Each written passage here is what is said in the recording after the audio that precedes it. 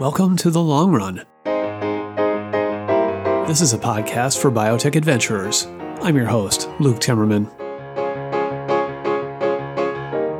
Today's guest is Praveen Tipirneni.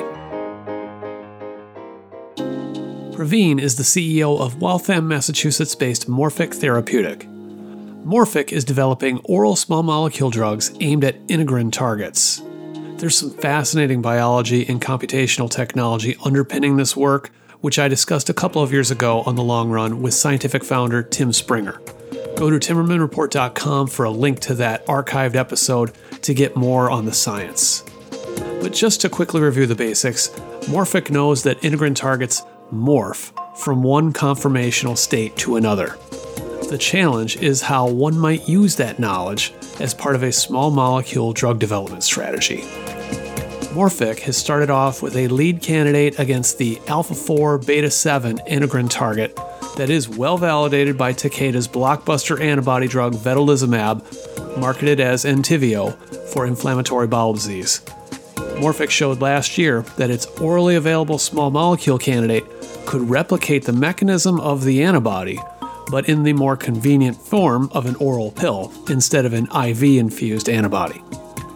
Praveen and his team need to show that this initial program can live up to its promise in subsequent clinical trials and that it's not a one-off, that there are other small molecules with potential in its pipeline. Praveen is a fun and engaging speaker, and I think you'll enjoy hearing how his career led to this point of possibility with Morphic. Now, before we get started, do you want to raise awareness of your company with the most innovative people in biotech? Consider a sponsorship of the Long Run podcast. These in-depth, engaging conversations attract an audience full of scientific entrepreneurs and venture capitalists on the leading edge. The audience grew by 40% last year. For more information, see my business representative, Stephanie Barnes. You can find her on the contact page on timmermanreport.com. And do you enjoy listening to the Long Run podcast?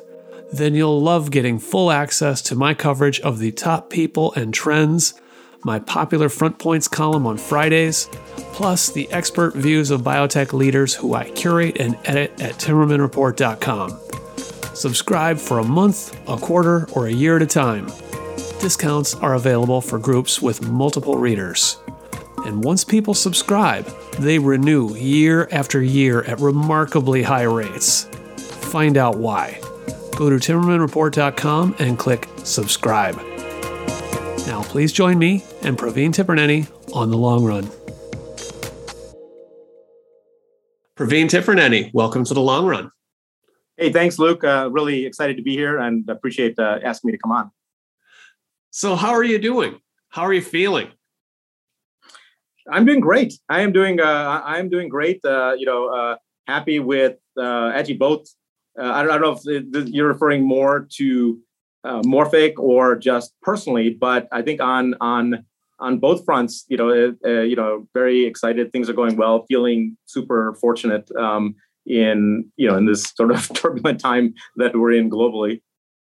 Well, yeah, it's great to see you and speak with you. As you know, I've covered your company since the beginning. I think the Series A, and it's part of the pleasure of sticking around and covering biotech as long as I have is seeing companies, grow up and go public and start delivering clinical trial data. So I'm eager to hear about that journey in this long run format.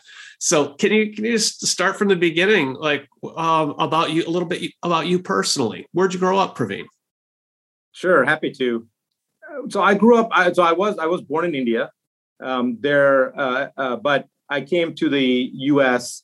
When I was very young, so just a couple years old, and so I essentially grew up American in Chicago. It was a western suburb of Chicago. And what did your parents do for a living, and what brought them to the U.S.? Yeah, my father was an emergency room physician, and so that there was actually this. This was very pre-IT, and things like that. So, there was this wave in the late 60s where the U.S. really needed physicians, and so this opening opened up, for immigrant physicians in the late '60s. It kind of closed again about 10 years later, but in that wave where they opened up immigration for physicians outside this country, my dad came here. He had finished medical school and did his residency in Chicago. That's how we ended up there. Where I grew up, small town, southwestern Wisconsin, Platteville, we had an Indian immigrant family, husband and wife, both physicians. And they were like the family physicians in town.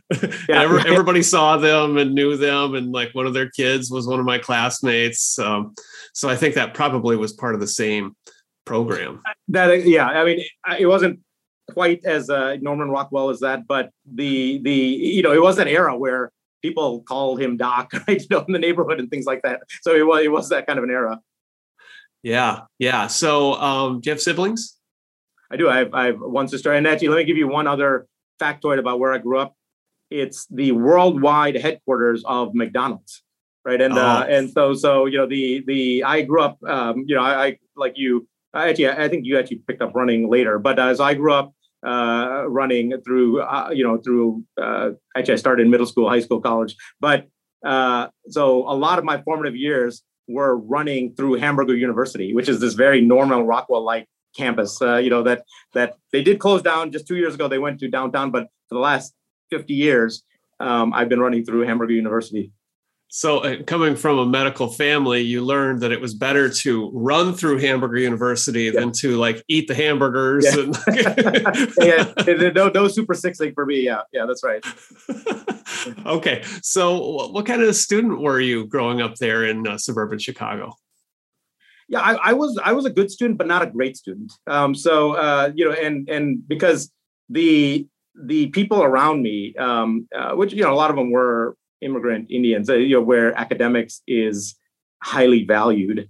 There were just some extraordinarily smart people, and even cousins of mine and things like that. And so I was not in that caliber, but I was a very good student, but not a great student. So a low A type student. I cared, but I wasn't as intellectually gifted as some of my peers.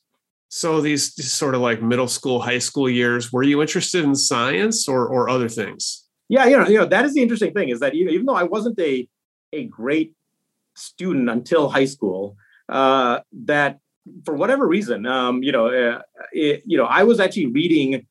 I was interested in engineering and science from a very young age, right? So I was reading popular science, popular mechanics. And I know the progression because I know the years where I started to understand things like, popular science, I could understand, literally since like second grade. I only started understanding, I tried.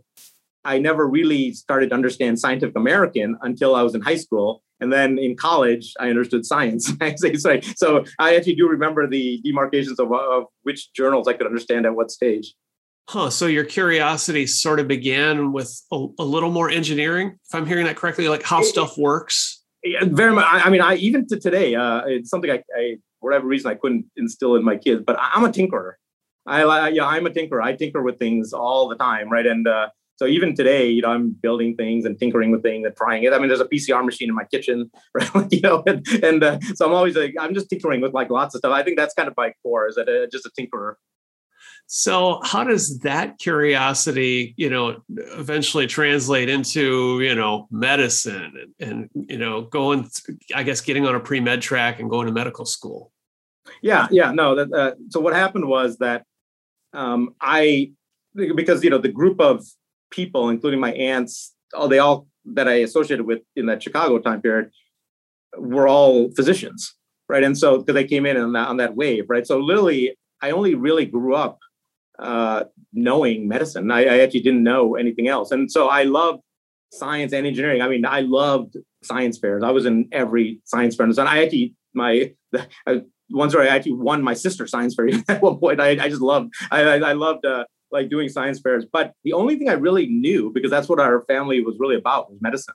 So I went into MIT and actually my son is, going to your student question, my son is applying to schools now. And so he's hearing more and more of my background. And actually my son just asked me over the weekend, like, Dad, with your record, how did you get into MIT? Like, I don't know. It was easier back then. Yeah, that's right. Exactly. It was definitely easier back then. I wouldn't be able to today. But, but I went into MIT planning on becoming a mechanical engineer in order to pursue orthopedic surgery in medicine. So that was my plan. And it's really all I knew. But what really happened, right? And I think it happened both in college as well as in business school later, is this socialization process where you are talking to, your just exceptional peers and friends, and that changes you in the process, right? And so really MIT changed me, right? In the sense that there, you get exposed to so many people, so many things, so many interesting things happening. I did, also MIT has this UROP program, University Research Opportunities Program for undergrads. So every, year, semester, I was doing research in something different. And so that, I got kind of changed, in that process. And that's when I started thinking that maybe, there is more and more things to think about than just medicine. And then, so that's how that at least began.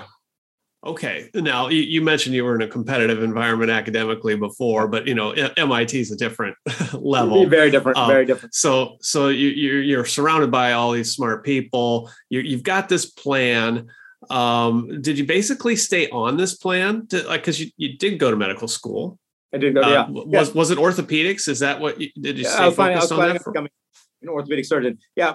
On that note about the different competitive environment at MIT. There's a book, I don't know the name of it, but it was one that I read when I was young, and it was actually Swanson, Genentech, right? And he talks about in that book, the founding of Genentech, but he also talks about, because he went to MIT, he also talks about what being an average student at MIT feels like.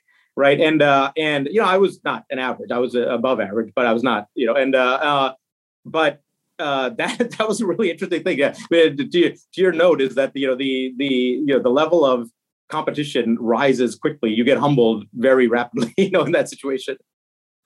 Yeah. And Swanson, you're around people that are just a few of them that are just off the charts, brilliant. Yeah. No, I mean, two notes there. One is that Swanson, interesting, the founder of Genentech talks about very, extensively of what it feels like to be an average MIT student, because he was an average MIT student, right? And then, the other note on that is that even to today, because a couple like my fraternity brother, Naimish Patel, he's the senior most physician at Sanofi now, and we were talking recently, is that even after MIT med school, graduate school, I still have not met people as smart as the people that were in my fraternity at MIT. They were just off the chart. Yeah. So you went to McGill. Did you change your specialty or your ideas of medicine during those years? Yeah. So I went to McGill mainly as a function of the research I was doing at MIT, right? And the postdoc I was working for, I went to McGill to become a professor, and I believe he's still there. But what happened is joining an MD PhD program, but again, kind of going back to, I wasn't sure what I wanted to do exactly, and so I dropped the PhD and just finished the MD. And then what happened was I applied into orthopedic surgery and got in, but what I was sort of realizing at that point too was I didn't know if I was fully committed to, you want a surgeon to be really good and really focused, right? And so I wasn't sure if I had that commitment at this point. And so I went the opposite direction and did internal medicine. And I thought just be broad at this point, because I wasn't sure what exactly, I was trying to get change too there, right? Of what it is I want to do long-term. And so I did residency, and I loved my residency. I thought it was the most fantastic thing. Again, you're around, your peers that are just exceptional. We became very close, and I absolutely loved my residency. But by the end of my residency, I was looking for options, because although I loved what I was doing and and it's also you're on this great learning curve. I wasn't sure if it would sustain me for an entire career. I thought I might get bored, and so that's when I was starting to look for options while I was still single, and had some flexibility. I knew that it would be much more difficult later, and that's when talking to my friends who are at this point sort of making their way through the business schools, they thought that going to business school would just open up my horizons and understand, kind of what just, learn more about the world and things like that. And so that's right at the end of residency when I applied, and then, I decided to attend Penn. Okay, so now, did you get much pushback on this? Because, like, culturally, I would think, you come from a family of doctors and you train, you put all this time and effort into medical school. The faculty there are probably like, what are you doing? Like, throwing away this great training and the calling of being a physician and treating patients. That's what it's about, right? That's exactly what it's about. And yes, to all of the above, in the sense that, first of all, I always joke that, every South Indian mother wants their son to be a cardiologist, right? And so that's why I joke with Sake at Verve, right? I was like, you are like the dream South Indian boy kid, right? And then, some of us couldn't live up to that, right? And so my parents literally did not talk to me for months when I told them that I was not moving on, but I was going to business school, and because they wanted me to specialize and go into, I was planning on being a nephrologist, they were fine with that, and so it was tough. It was tough, right? Because you train for this, you put all this investment, and you don't know exactly what you're getting into. And even though now it's a little bit more conventional, like there's lots of MD MBAs, at this time, there were very few. I mean, it was very confusing, and people were trying to get their head around it. So can we fast forward a little bit, and how did this translate into you getting into industry? And there, that's where you really almost can't connect the dots forward, or you really only can connect them backwards, in the sense that I had no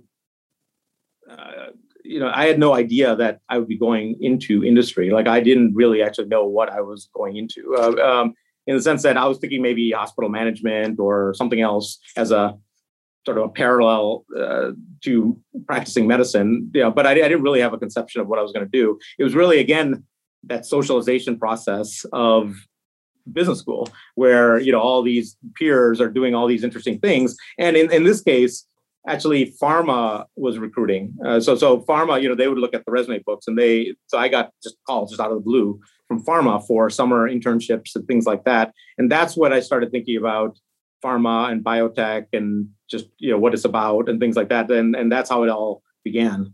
And how'd you get started? What did you do? So I think the start was really an internship at DuPont Pharmaceuticals, back then, because remember, that was Penn, it was right there, Wilmington.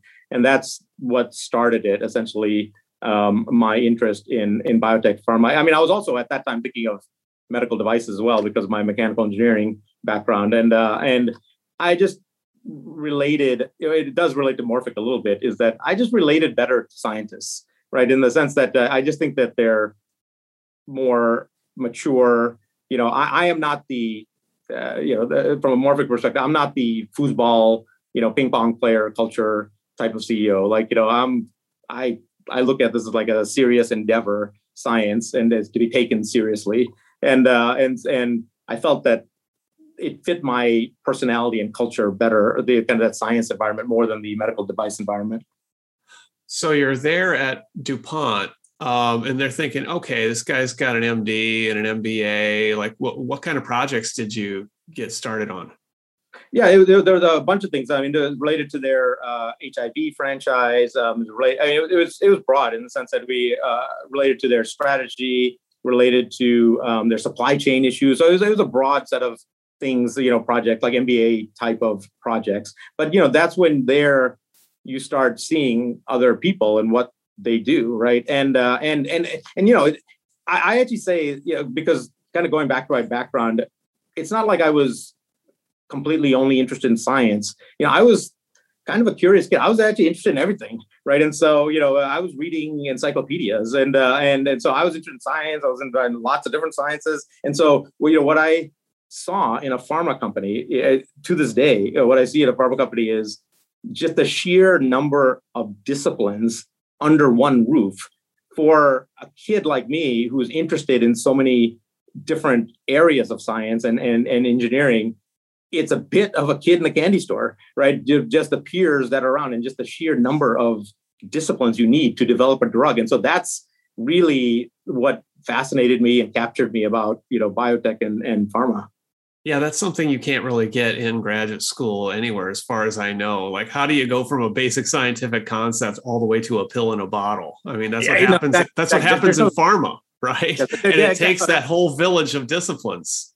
I say that all the time. There's no school for drug discovery and development, right? I mean, you learn it on the job, essentially apprenticed against all these amazing heads of different disciplines. Okay, so you get a little time there at pharma. How'd you end up going to Cubist? Because that was an important experience. That was a really important experience, right? So part of it just by good luck in a way, in the sense that it was interesting because at that time we were interested in moving to the East Coast. My wife, because we were both from the East Coast, and she's from DC, but Boston was close enough to be close to her family as well. And so the two offers I had at the time were Alexion and Cubist, right? And the interesting thing is, in retrospect, they obviously followed very different trajectories, but they actually looked not too dissimilar at that time. So this was 2001, 2002, and if you think about Alexion at that time, it was the same drug, but PNH was not on the horizon yet. They had just failed that same drug in ACS. People forget that they had a phase 3 failure in acute coronary syndrome, right? So they were trading, I can't remember exactly, but I believe they actually were trading under at negative enterprise value at that time. And then Cubist was the same situation, because Cubist had just failed a pneumonia trial, right? Which is unusual for an antibiotic. And so they were also, trading at negative enterprise value, right? And so people are like, well, how did you know? Because both of them, and I was like, I was new to the industry. I didn't know. Like partially just luck, but among both, I thought they were great opportunities, the people on both sides, but it was essentially the people, Mike Bonney, and others, Scott Rockledge and others at Cubist that, I just clicked a little bit better with the people there. But, the Alexion people were great as well. So you come to the Boston Biotech Hub, you get to work at Cubist. This is early 2000s. Yeah. The company had not yet won its FDA approval for Cubicin. What kinds of things did you do there? What did you learn? Yeah, no, it was an amazing experience, and again, one of those things that really could only happen in a small company, and it's a great Penn story as well. So what happened was that I came in I was actually hired into the business development group, and this was by Oliver Fetzer, who was at Cubist at the time, but what happened was, within a week of being there, or a couple of weeks of being there, I was actually put in the clinical group. And because what happened, I don't need to go into the politics part of it, but essentially we were one of the flagship electronic filers at the time, right? And so it was just beginning, right? And obviously somewhat of a disaster when the FDA says, we don't understand your data. And at the time, nobody understood what was happening. But what it turned out, what was happening was the clinical reviewers at the time at the FDA, I think they might still be, I'm not sure, but we're using a program called JUMP, which is an easier front end version of SAS, yeah. Now, for those who are not familiar, like this switch to electronic filings, like before that was when, you printed out everything on paper and you had like a semi truck haul it all down to like exactly. Bethesda. Literally 100,000 pages. That was exactly right. Right. So you can imagine there's a lot to review here, and, getting your formats right and, making it readable and like And you guys were like among the first to do this? We were the pilot. Yeah. I don't know if we were the first, but we were like among the first. It was a pilot. And so and then them using a program that nobody's ever, used before on those data sets. Right. But so what happened then was I actually still remember this day well, it was in Oliver Fetzer's office. Right. Oliver, they were like trying to figure out, Oliver had his head in his hands there, and who I reported to and said, the FDA, they're using this program called JUMP, right? And I was like, JUMP? Right. And I was like, that program? I said, yeah, we know every Penn MBA knows that program. Right. And I took a stats class, right? And they said, clinical group has been looking for a JUMP consultant everywhere. They can't find one. Right. I was like, yeah, I know it super well. Right. Okay. So you're on the team now. Like you are in clinical from now on, right? Basically. Right. And so I knew how to use it, that program, so one of those connections that can only happen in a small company in a way.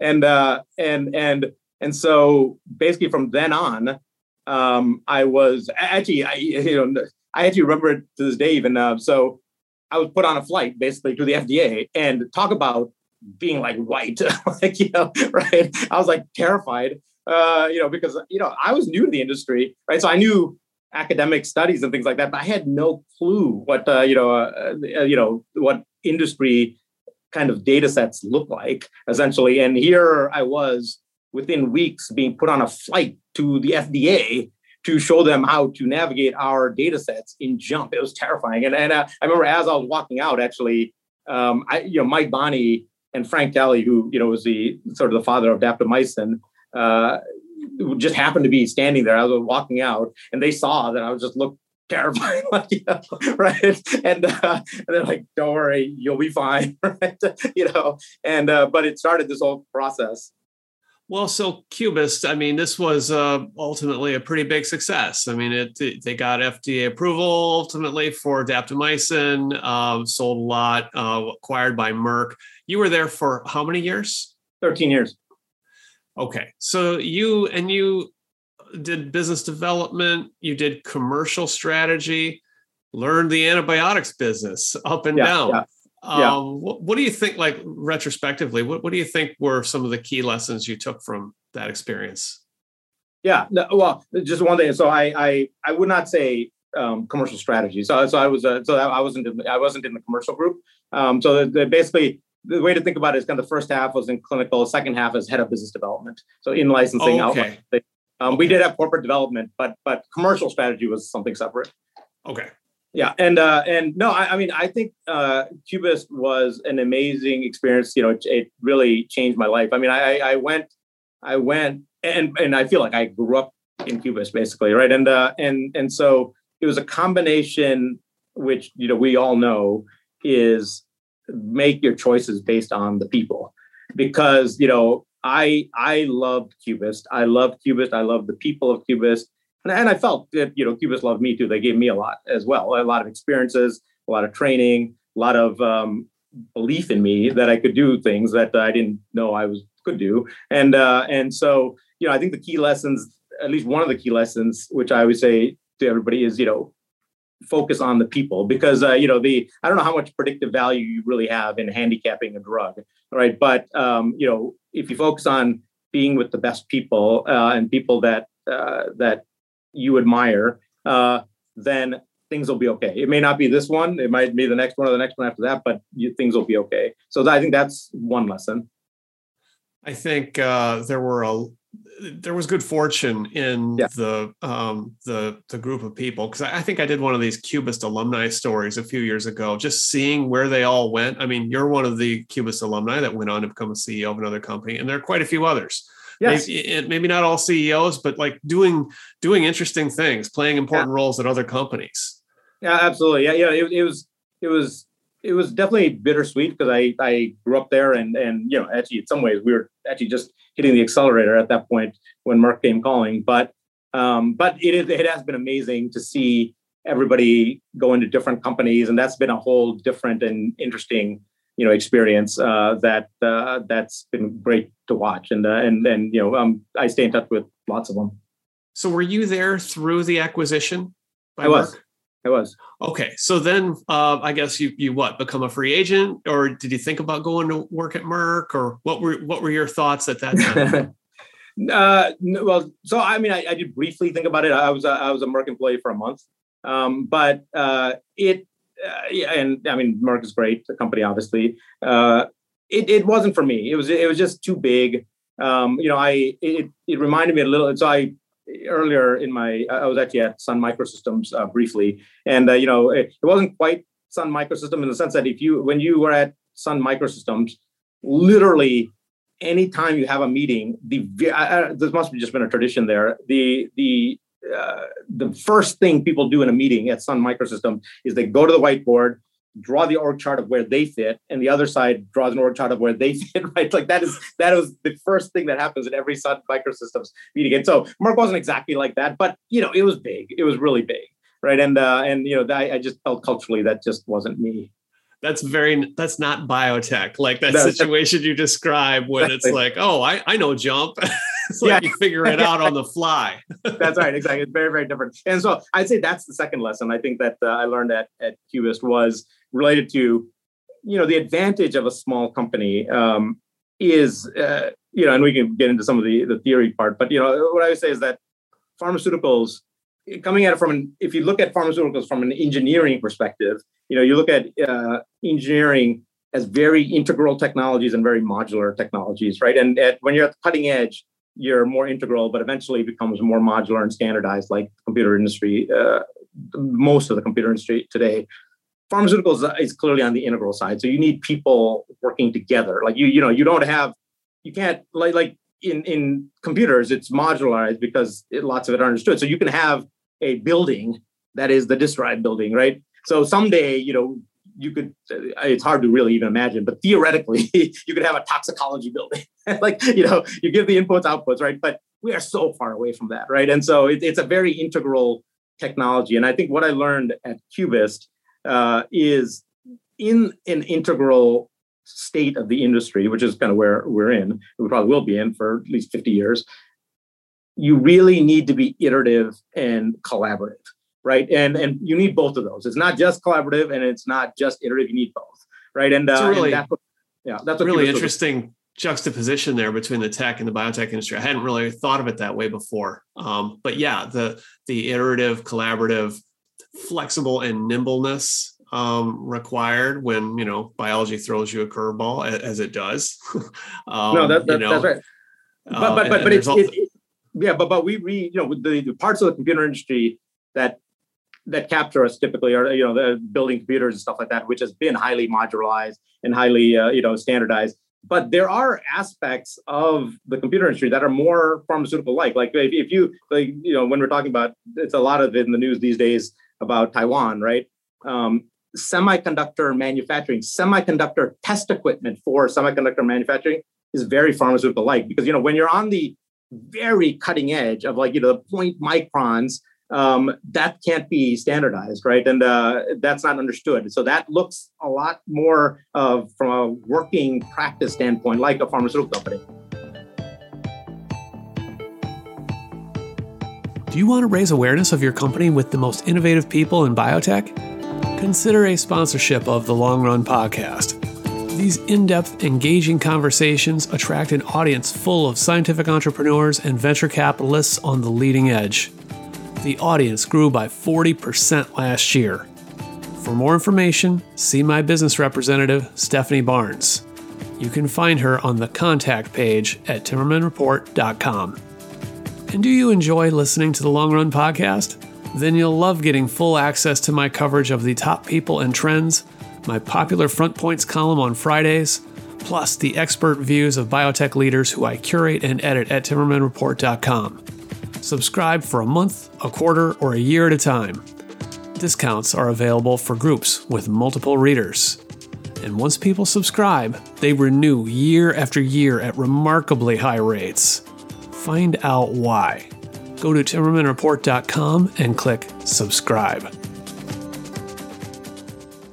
Now let's come back to this point, this decision point. Merck acquires Cubist. You decide this is not for you. What's going to be your next move? So the people, so I was trying to decide what to do, right? And I was all over the place, like, everything from idea stage to much bigger. It wasn't as big as Merck, but the Vertex size companies, right? And because it was interesting, because at that time I had just turned 45, right? I had just turned 45, and so actually, for the first time, I was feeling a bit of my mortality at that point, right? Of that, oh my God, this, you're not going to live forever, right? And 50 is right around the corner. What is it you really want to do at this point? And so, I was taking it very seriously, in the sense that, given the time scale, that who knows, for all I knew, this could be the last job, for all I know, right? And so I was taking it seriously, and I was feeling like mortal, at that point. And so I was exploring kind of wide range, trying to think of, okay, what kind of legacy do I want to leave? What do I want to really do here, right? And what happened was that so I had a bunch of offers, and that was helping to direct things. But the other thing was, the people who are obviously well as well, is the people I knew well were a bunch of the Atlas folks, right? And so those were longtime friends. And actually, Kevin wasn't there, so I didn't know Kevin. Actually, Kevin, having been a senior vice president, business development, a lot of experience, a lot of contacts in the Boston area, part of a successful company, 45 years old. Yeah. I mean, you look like a pretty good candidate for a CEO. Is that what you were thinking? No, actually. So I was actually trying to avoid a CEO, to tell you the truth, because that's where people were sort of pushing me. But I was actually, not that I wasn't interested in it, but I thought maybe that was like 10 years down the road, mainly because I had small kids, right? And so Cubis was good for me financially, and I just wasn't feeling like an ego need at all. And so I was thinking sometime in the future. But I was actually trying to avoid it. What happened there? It's and I just for, because I haven't asked permission, so I won't state the names. But the person who actually changed my trajectory was Gustav Christensen, right? Who I wouldn't say he was a mentor, but we Cubis did that Cubis did that deal with Dyax, so I got to know him a little bit, and. So I didn't know, I wouldn't say I know him well at that time, but we would have dinner once a year, right? And so he was a bit of a mentor, and I certainly admired him, right? And so he's actually the one who changed my trajectory here, because I had dinner with him, and again, I won't say the names here, but he was telling me of a meeting right before mine, like literally, it was a meeting right before mine, where this person was having a little bit of a difficulty getting a CEO job, and he was a little bit on the older side, right? And so what Gustav was saying is that obviously do what you want to do, right? But this might be the right time for you for a CEO, right? These opportunities, that might not be the right time for you 10 years from now. People, obviously, if it's good times, people will take risks on first-time CEOs, but if it's a downturn, maybe not, right? And he said that the venture capitalists are kind of your age at this point; they're your peers and things like that. And so he said that you should think seriously about it. That maybe this really is your time, right? And so that actually is what changed my trajectory. Like that, actually, I was like, oh, maybe that opportunity won't be available for me 10 years from now. And so that's when I started seriously thinking about it and started changing my sort of job search in that direction. So how did you first get acquainted with Tim Springer and what Morphic became? Yeah, I didn't know Tim. I did not know Kevin. I knew of players, but I didn't really know any of them. So it was different than Atlas, where we were somewhat friends-ish. Here, I didn't know any of them. So what happened there was so Chip Clark and I were friends. We were Penn classmates, and so I believe Kevin started Genosha, or he was certainly on the board, but I think he might have been founded it too. I'm not sure. Kevin Bitterman, and so Chip introduced me to Kevin Bitterman, who was at Polaris at the time. And so Kevin and I hit it off, right? We got along well.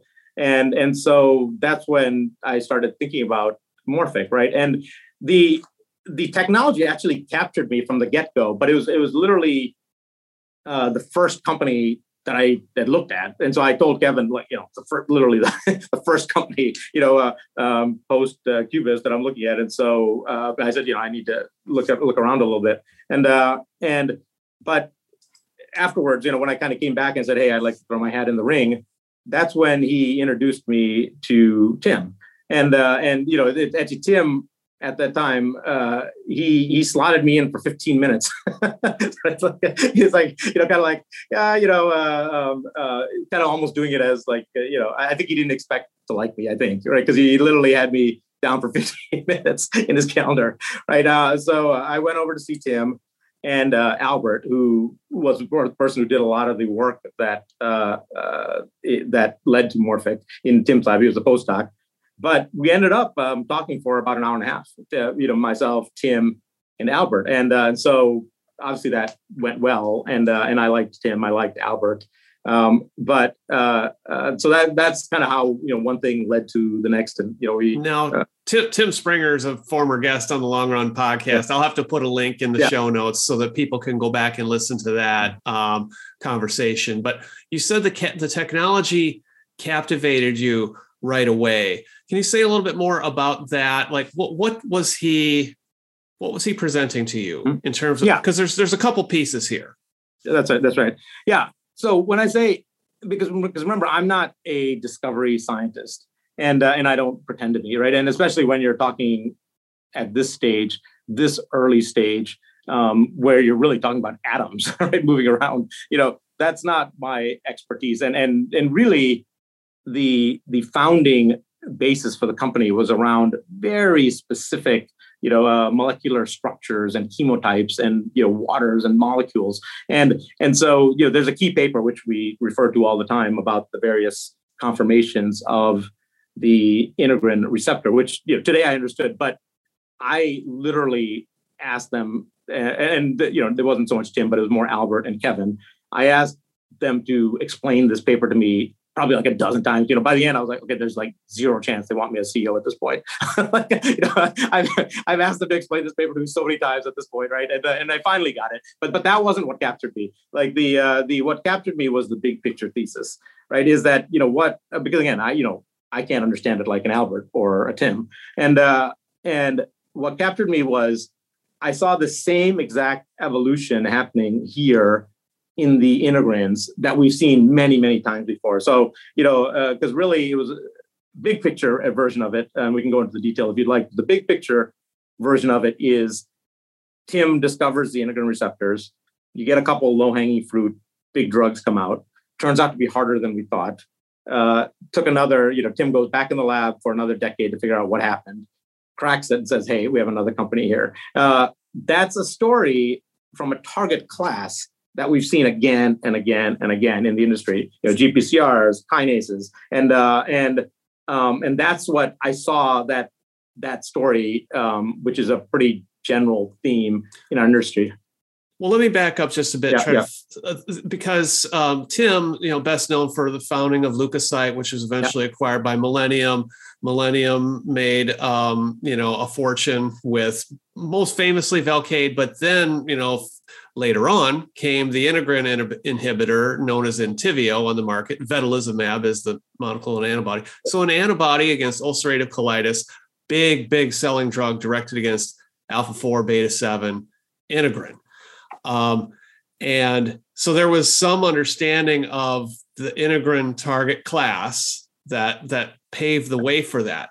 But, years went by and Tim and his team figured out a better way to approach this target class. What was that?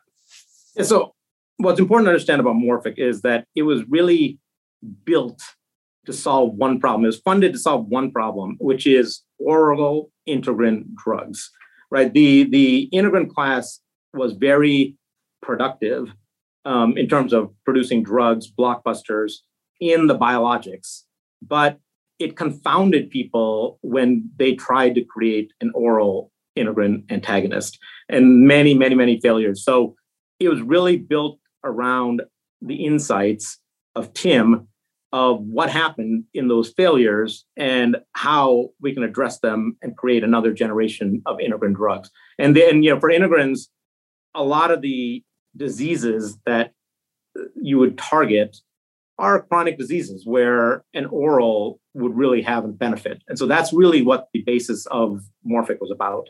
And the problem, as I recall, and these are some of the first conversations I had with you when Morphic was getting started, was that there was something going on with the conformational state of the integrin. Like it was changing shape.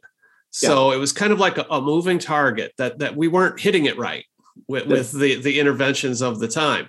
And partly that was due to taking just like, limited imaging. So like snapshot images of a protein in one state that was not necessarily representative of the way it is in the dynamic, living environment that it's in. That's right. I mean, I think that first generation of oral integrins, they essentially came at it from a medicinal chemistry perspective, potency, right? But they didn't really understand what they were targeting, right? And it's only after the failures where Tim, I mean, you've already had him on the podcast, but obviously an incredibly fascinating guy who sort of reinvented himself as the structural biologist and figured out through very elegant crystal structures that there were a number of different conformations and that all of the orals that were in clinical trials were all inducing this particular integrin conformation,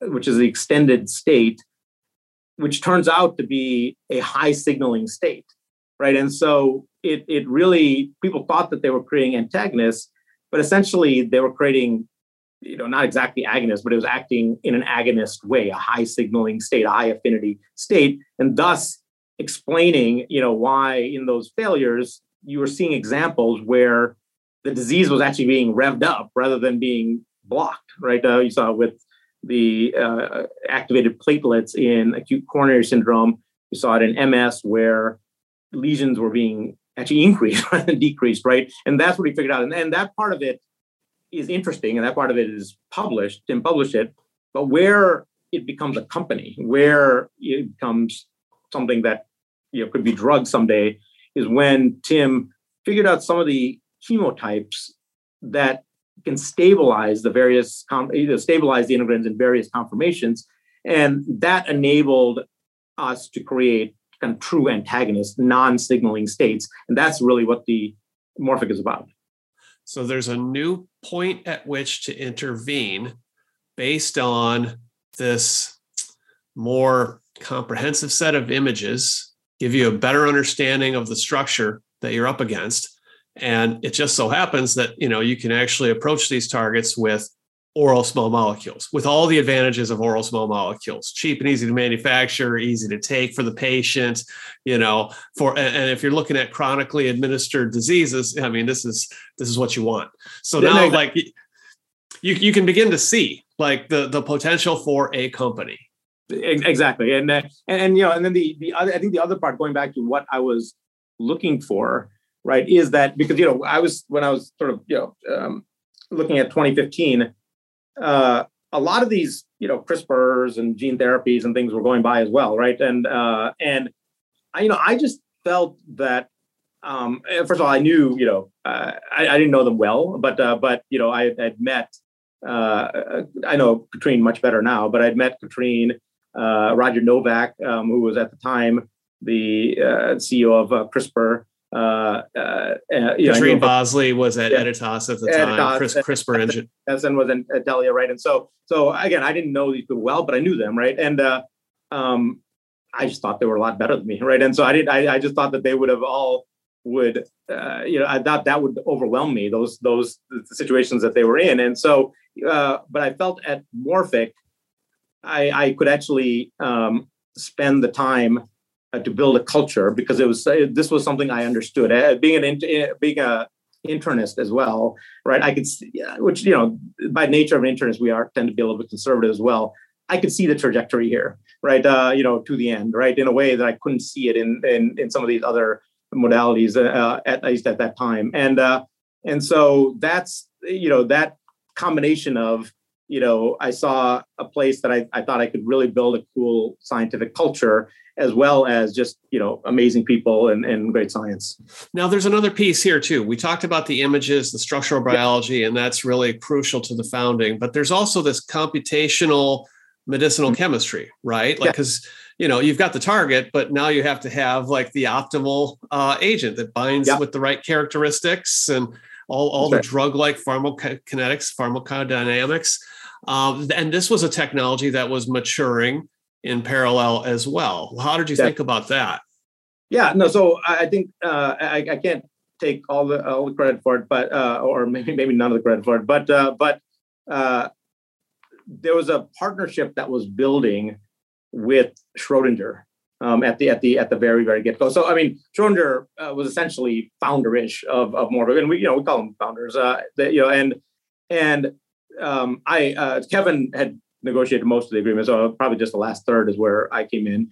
But that's a really important part of Morphic's success as well, in the sense that, the interesting thing about the integrins is that, at some level, crystal structures are somewhat commoditized at this point.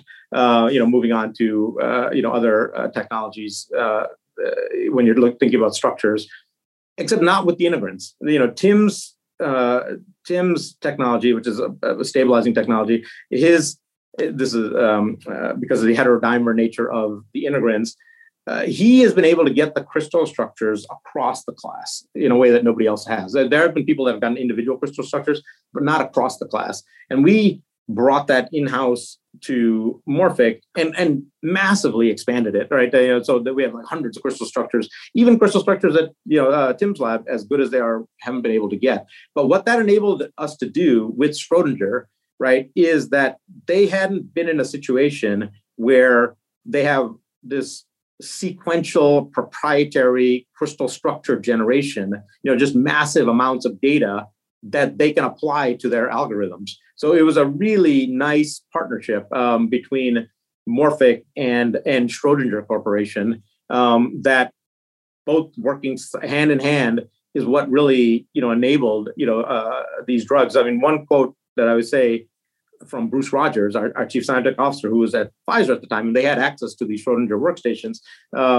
One of the things that really compelled him about Morphic was that Schrodinger and Morphic were really working hand in hand as partners. And so in that manner, Schrodinger could do what they are best at, which is modifying their software and things like that. And Morphic could do what they're really good at, which is the biology and chemistry. It's not like Pfizer, where they had access to workstations, but it wasn't that tight a partnership where Schrodinger would be kind of improving on their own technologies in sync with it. And did you see this as a way to improve the probability of success? I mean, because you weren't just taking 1 billion compounds off the library and screening them all against these targets. It's the approach is a little different, as I understand it, right? Where they're looking for, okay, we need a molecule with this kind of structure with these kind of properties.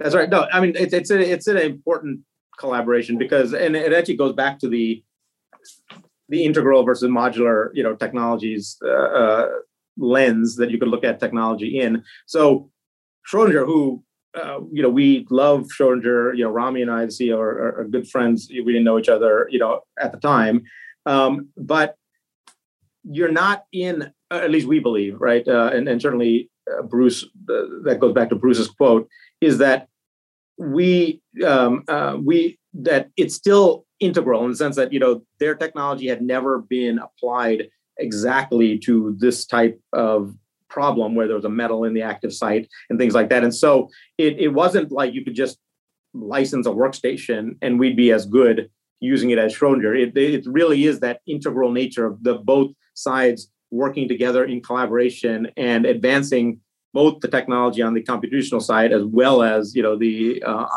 drug discovery side. And so at this point, I think it's just both sides.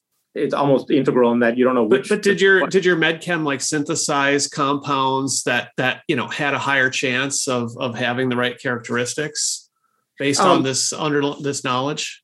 Yeah, I mean, it's certainly evolving in its product, but what's universal is that it tells you what not to do, right? So it from that perspective, it takes away huge amounts of things that you don't have to synthesize, right? What won't work, right? And then you're just that will work, right? And so in different places, depending on things, it's very predictive, and so it on how predictive it is depends on the program, but it universally is great in that it tells you what not to do. It whittles down that list of candidates. Exactly. Got it. So you really are able to hit the ground running pretty quickly. I mean, we can fast forward. You did a couple partnerships. You got a couple rounds of venture capital. There's some buzz, some excitement. How did you decide on prioritizing your first candidate for the clinic and indications? Yeah, I mean, so that first month that I was here, it was really looking through the targets, right? Looking through the targets very carefully. Although I can't understand the crystal structures in a way that Tim, Albert, Bruce can, but yeah, I'm pretty experienced on from the perspective of being a physician, being in corporate development for so long, being in BD for so long. From that perspective and that lens, I can look at targets in a very rigorous manner and look at kind of what that clinical path looks like. What are the risk profiles, even from a competitive standpoint, right? And the fascinating thing I saw here, which I didn't understand at the time, is like, wait a sec, you have this target that's just sitting here. I'd never heard of it before, but there's alpha-4 beta-7 target. You have it just sitting there, and there's no competition. I was like, what is going on? Because from the perspective of our industry, we know, once there's a validated target, that gun goes off. There's like 10 programs, and I was like, wait, what is going on here? Why? Well, this was the target validated by vedolizumab. This is the target. Entyvio, blockbuster drug marketed by Takeda, but it's an antibody. So you're talking about a small molecule to approach a validated target, but there are no other small molecules competing against you, as far as you could tell.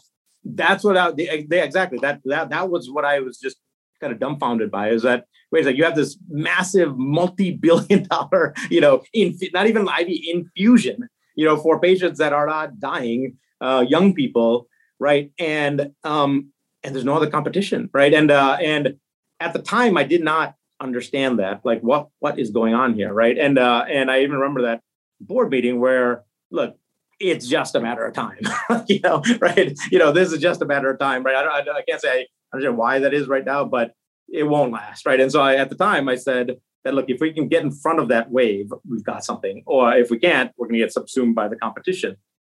An oral small molecule for inflammatory bowel disease, ulcerative colitis, Crohn's, that would be a pretty big deal if you could do it. Let's do it. And with the efficacy and safety profile of vedolizumab, right? I mean, because it just turned out to be remarkably safe. And so, but that's why, I mean, I think what's really important to understand is that now, today, I understand why there was no competition, right? Because it's an extraordinarily hard problem. At some level, the clinical path is, somewhat well trodden, but getting that molecule, right? Because again, it's a heterodimer, right? And so you need to get alpha-4 beta-7, right? So that's the vedolizumab target, but you can't hit alpha-4 beta-1, right? That's a Tysabri target, and they share that alpha subunit, right? Because in this indication, PML is not, you can't, it's not commercially acceptable or viable in this risk population, right? And so you need to be able to hit alpha-4 beta-7 without alpha-4 beta-1, and then have oral bioavailability, then have all the PK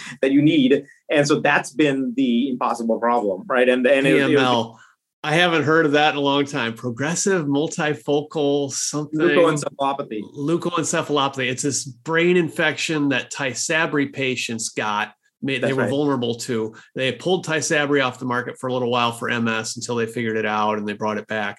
It was a big, scary adverse event for the whole industry, really. So, you clearly.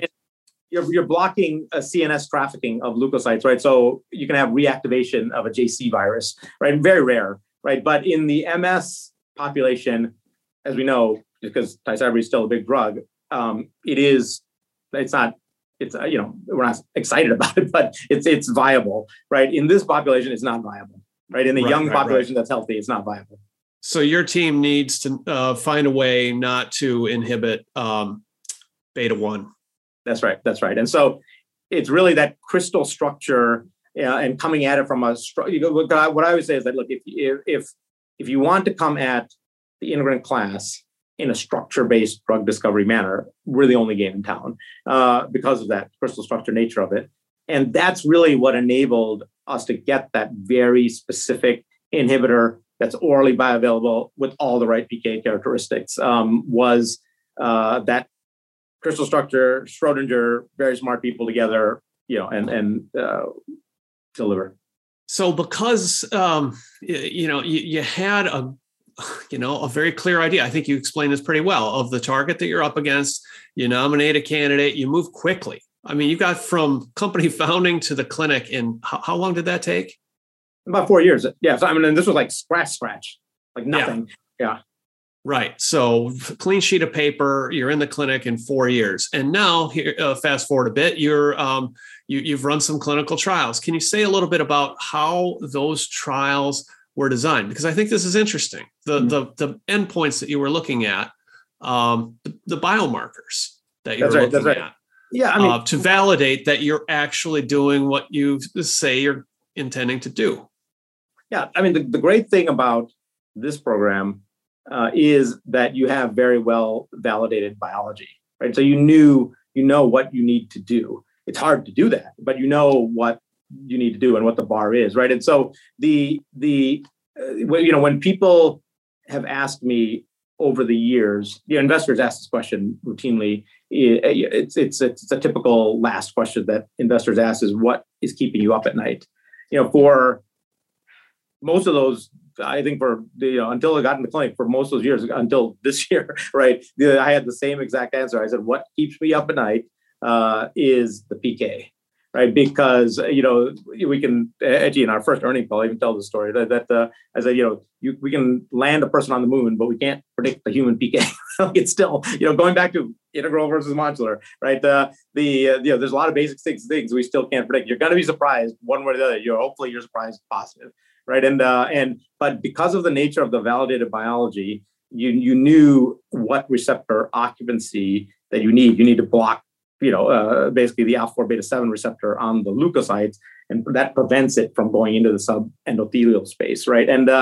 And so you knew you needed very, very high receptor occupancy. And then there also are, these PD T leukocyte subsets of various ones that, you want certain ones moving and not others. And so there's a lot of things you can look at to see what's happening even in phase 1 because of that validated biology associated with it. And, what we were fortunate, because like I said earlier, you're going to be surprised. Either you're going to be positively surprised or negatively surprised. And luckily we were positively surprised that the PK in humans, which historically integrin class has had, but you don't know for sure until you run the experiment, has had better PK in humans than we saw in the preclinical. And so we were very positively surprised, and at much lower doses, than we expected, we were able to saturate that receptor, which bodes very well and is very predictive. Now, when you say better PK in humans than in animals, can you explain that a little bit? Yeah, when people say that, do you think you'll hit your target? I always said yes. I think we'll hit our target. But the reason I said that I think we'll hit our target is I would always say is that Bruce Rogers, our CSO, who's brilliant and a phenomenal guy, is very conservative. He's very conservative. And I joke that Bruce won't call something a development. It will be on the market before Bruce calls it a development candidate because he's so conservative because he's very careful, right? And so, because of that conservative nature, because we tested many species beyond what we needed to, we were pretty sure, we had a good case to make of we would hit the receptor occupancy levels that we wanted to. But what ended up happening is that we thought it'd be at a reasonably high dose, right? That most likely, and we were being conservative about it.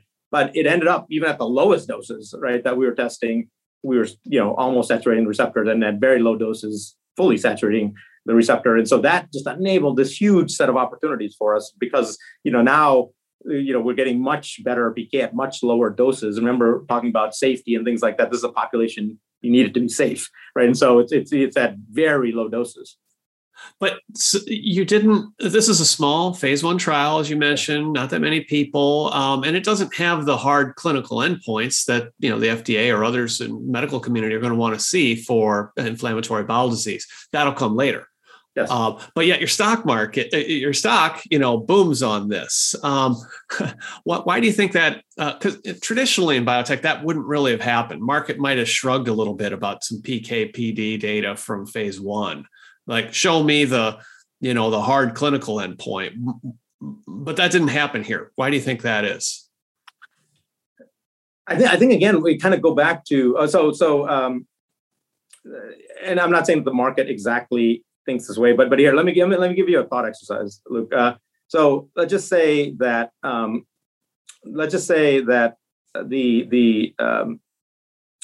what's the best way to put this? Actually, just for time's sake, I won't actually go through the whole thing. But if you look at it from a Bayesian perspective, right? You look at basically 100%. This is like literally 100% of drugs that went into the clinic that blocked alpha-4 beta-7 have had good clinical response. There has not been a drug that blocked alpha-4 beta-7 that has not had good clinical response. And these are biologics, right? Typically, and so there's no competitive advantage, and things were dropped, but it wasn't because of their phase 2 results. And so you knew exactly what you needed to do, right? And alpha-4 beta-7 is expressed in both humans and in patients, right? And so people, again, I don't know the market exactly thinks that way, but if you think in a Bayesian way, right, you're talking about very high probabilities, because you are changing your baseline from a Bayesian perspective from 100%, right? And so it's very predictive. Okay, so you still have to run the later stage clinical trials to turn this into a drug and fulfill that ultimate vision that is part of what captivated you in the first place. But is this a repeatable kind of platform here? You do have other programs, or is the situation you paint here kind of partly dependent on alpha-4 beta-7, just the nature of that?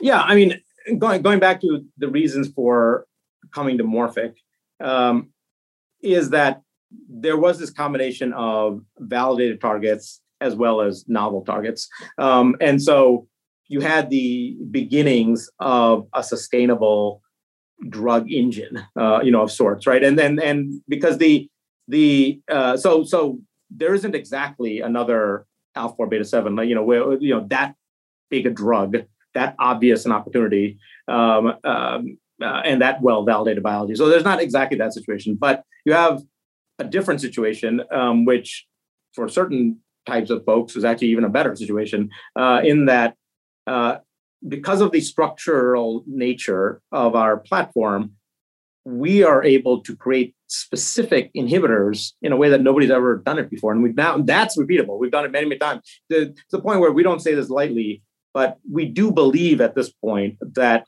we can create a specific integrin inhibitor for any of the integrins. We haven't done it for all of them, right? But I'm saying anyone we've wanted to, we've been able to. And so what that allows us to do is take this very fundamental biology that Tim discovered in the 80s, and interrogate it very specifically in a way that nobody's done before. So taking an alpha V beta 1 and taking a very specific inhibitor and seeing what happens, right? So that is allowing us to understand what is the full potential of targeting these integrins. And so these aren't validated, some are semi-validated, but we're able to interrogate very important biology. The starting point is that deeper understanding of the target itself, the structural biology, and the fact that coming back to the company name. Targets morph, and once you really fully embrace that, you can dig in and look at that and use that as the basis for small molecule drug discovery. against this whole that's class right. of integrin targets. That's exactly right. So I think some of our pipeline products, could be bigger, right? But they're not as validated targets as they're very some of them we haven't published because some of these findings are novel to us at this point. We're the only ones who know at this point. You still drawing, doing your cartoons? Not as much. It's funny because I saw an investor at a conference recently, and he told me, like, we know you're busy because we haven't seen many cartoons lately. Right now, it's like, that's true. It's been a while, right? So no, it's for the Morphic folks, for the Christmas calendar, people asked me if I could draw the employees, and I said, look, I don't have time to draw all the employees, but if you pick 10 of them, right, I will do that. So in the next month, I will. For the Morphic calendar, but no, I've not done cartoons just for a time's sake. Well, it is one way in which you distinguish yourself. You show your personality, a little bit of fun and mixture of your art and science and people. And I appreciate it. You're sort of like the unofficial illustrator at Timmerman Report, having done a couple of these for like Otello Stampaccia likes your drawing of him. No. So I was reading that latest article. I was like, oh, they're still using the Otello sketch. No, I appreciate that actually. I appreciate Otello for that and you for that, because that was exciting to see that in that last article that, hey, they're still using my sketch. Yeah. Until he tells me he doesn't like it, it can stay. Praveen Tipirneni, thank you so much for joining me today on The Long Run. Hey, thanks so much, Luke. I really appreciate it. Thanks for listening to The Long Run, a production of Timmerman Report. Pedro Rosado of Headstepper Media was the sound editor. Music is from D.A. Wallach. See you next episode.